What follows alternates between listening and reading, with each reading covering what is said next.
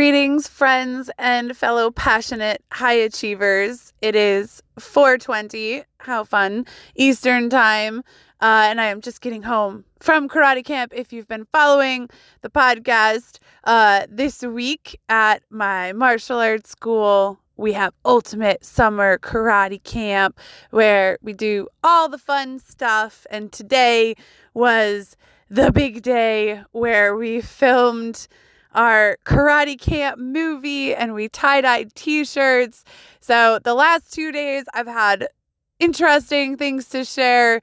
I don't today. Today was just full of silliness and fun. The karate camp movie this year was a game of cones, and I'm still not sure exactly what the plot was. We will get to find out on Friday once it's in the can and all the editing is done.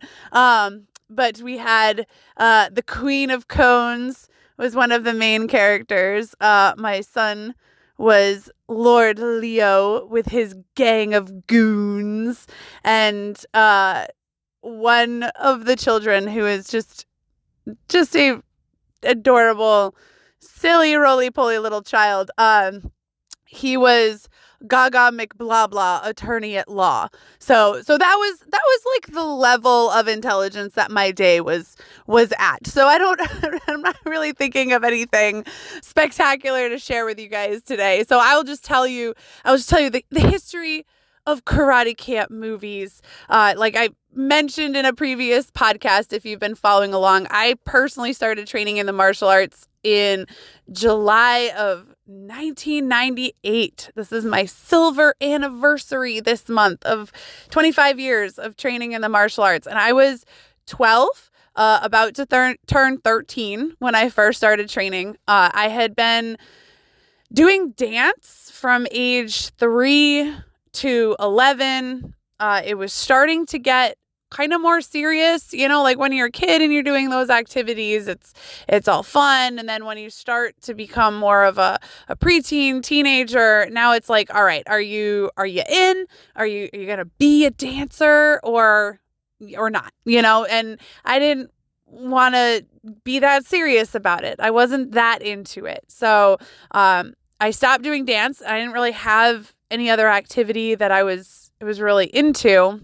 And then one day at my grandma's house, my younger cousin was practicing his karate in the driveway. And I was like, why not? That looks cool. So we decided to check it out. And the martial arts school that was in town was one that focused on, like I've said before, personal growth and development and leadership. And it was just a really amazing, safe space where you could be yourself. There were high expectations that you were going to be a high achiever, that you were going to care and be passionate, but also that you were going to have a ton of fun and be willing to laugh at yourself and be silly and support each other and be respectful and just allow everyone to grow into being their best self, which is why I've stayed for all of these years. Like I've said before, it was never about the athletics. I grew into enjoying that part of it. But it was always just the fact that as a very lost teenager, which may be a podcast for a different day, I did not have a good time as a teenager or in high school. It was as disastrous as it could be without causing permanent damage. And so that was like, the dojo was my safe place where I could just feel like myself, even though I didn't know who that person was. I had the ability to just be around other people that were just having fun and trying to be awesome. So even though I was a teenager, I was still really enjoying doing everything possible, like showing up for every activity. Actually, we we dubbed kids like that dojo rats. So, I was way back in the day, I was a dojo rat myself, always there for everything. And now there's, I've watched generations of dojo rats come through. And it's just, people that are kind of pulled into the positive energy of that the dojo creates. But as a 15-year-old, I was a new black belt, and I was helping out like a junior instructor, and I was helping out with karate camps. And our instructor had this awesome idea to film a karate movie. And this first movie that we did, it was on, a handheld, video recorder. And I'm pretty sure we did it all as one shot. So we had to like practice and kind of practice. It was very, very low budget, no acting skill involved. And it was, I don't even remember what the plot was, but John Tanaka, who I've mentioned before, he is the host of Dragon Mind. He is also one of my very best friends. And he is currently the chief instructor of my dojo. So he's also an employee, which is weird to say, because he's, it's just everything. The Tanakas are like family. So he was 8 years old, and that kid never stopped talking. He still doesn't stop talking. He's just put himself in positions where it's appropriate. But so he was like the main character, the hero of the story, and his superhero name was Hyperjaw because he talked so much. And I was, as this junior instructor, I was also into the Powerpuff Girls. I thought they were cool. And Buttercup has always been my favorite because she's super tough and everything. So I was Hyperjaw's trusty steed, Buttercup. So way back, what is that, 22 years ago now, the very first Karate Camp movie was John as Hyperjaw. Basically, sounds so weird to say in 2023. Like, it was fine back then, like, trust me. And I was like, he was like riding horsey on me, and I was Buttercup, his noble steed. And there were evil trees and Shaolin monkeys, and it was all very, very silly. And over the years, it has continued to be ridiculously silly. But it has also evolved because technology has evolved. So now instead of a single shot on a shaky little handheld, video camera, John is now in charge. He is the director and producer of our Karate Camp movies. So he comes in and shoots it all on his phone and has a script written out that he is always very excited about. And he had 15 pages of script this year. So we spent all day, the kids were like doing crafts and activities like in the lobby so that John could use the dojo area to film this movie with Gaga McBlabla, attorney at law, and the Queen of Cones. And I don't even know. I think one kid his name is Scotty, and he was Scottathin, and he was somebody's farmhand. I don't know. It's a very complex story.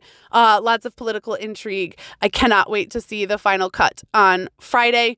And I really think that the moral of this story is just whatever you're doing, especially if you're in some sort of position where you get to create a community for people, you want to look for those signals that you're creating a space that's safe, where people can grow and that they're pushed to be their best selves while also not taking themselves too seriously. We are all really, really good at laughing at ourselves. And that is one of the things that I love to see that we're passing on to these kids. Actually, one of the very first things that we do with the younger kids, like teens and adults, we don't do this, but when a kid comes in for their very first class, they get to, they try a class out with everybody else.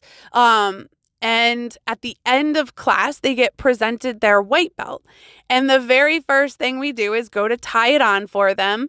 And first we put it like on their forehead, like we're going to tie it around their head, and all the kids are like, no, because they know what's coming. And then we put it around their shins, and then the whole class is like, no. And then we put it on their waist. And it's always this really silly moment, but the whole point, the reason my instructor started doing it years ago was to demonstrate right out of the gate that it is okay to make mistakes. It is okay to be silly, to be yourself, that in this space, even if you mess up, you're going to be supported. We're all going to smile about it, and we're all going to have a good time and learn together. And that manifests as all of these silly karate camp movies and all of these crazy events that we do. And there's just so many memories and stories over the years, and very few of them actually have anything to do with any semblance of skill in the martial arts, because we're not in a world,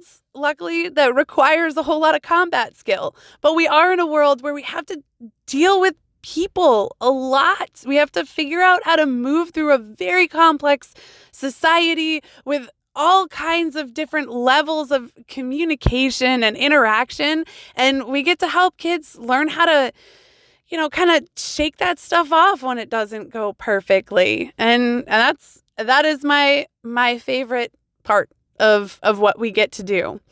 So there's your silliness for today. And I hope that wherever you are, whatever you're doing, you are willing to laugh at yourself, willing to laugh at me and my ridiculous story that I just told you all. And of course, as always, whatever you do, just be yourself. Be the best version of you that you can be. Keep being you.